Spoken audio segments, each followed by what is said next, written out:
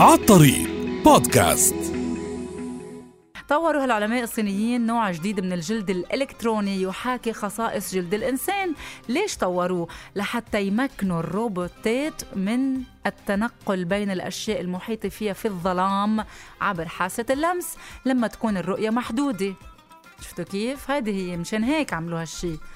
منشان لما تكون مثلا افترض هالروبوت عم يشتغل بالليل، كيف بده يشوف؟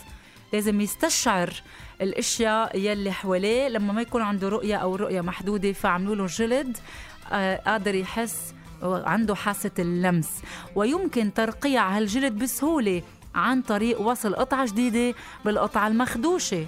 إذا انصاب يعني، عرفتوا كيف؟ بعيد الشر عنه عن قلبه هالروبوت بيتعالج، ما في جروح، لا جروح بعد اليوم. عالطريق بودكاست.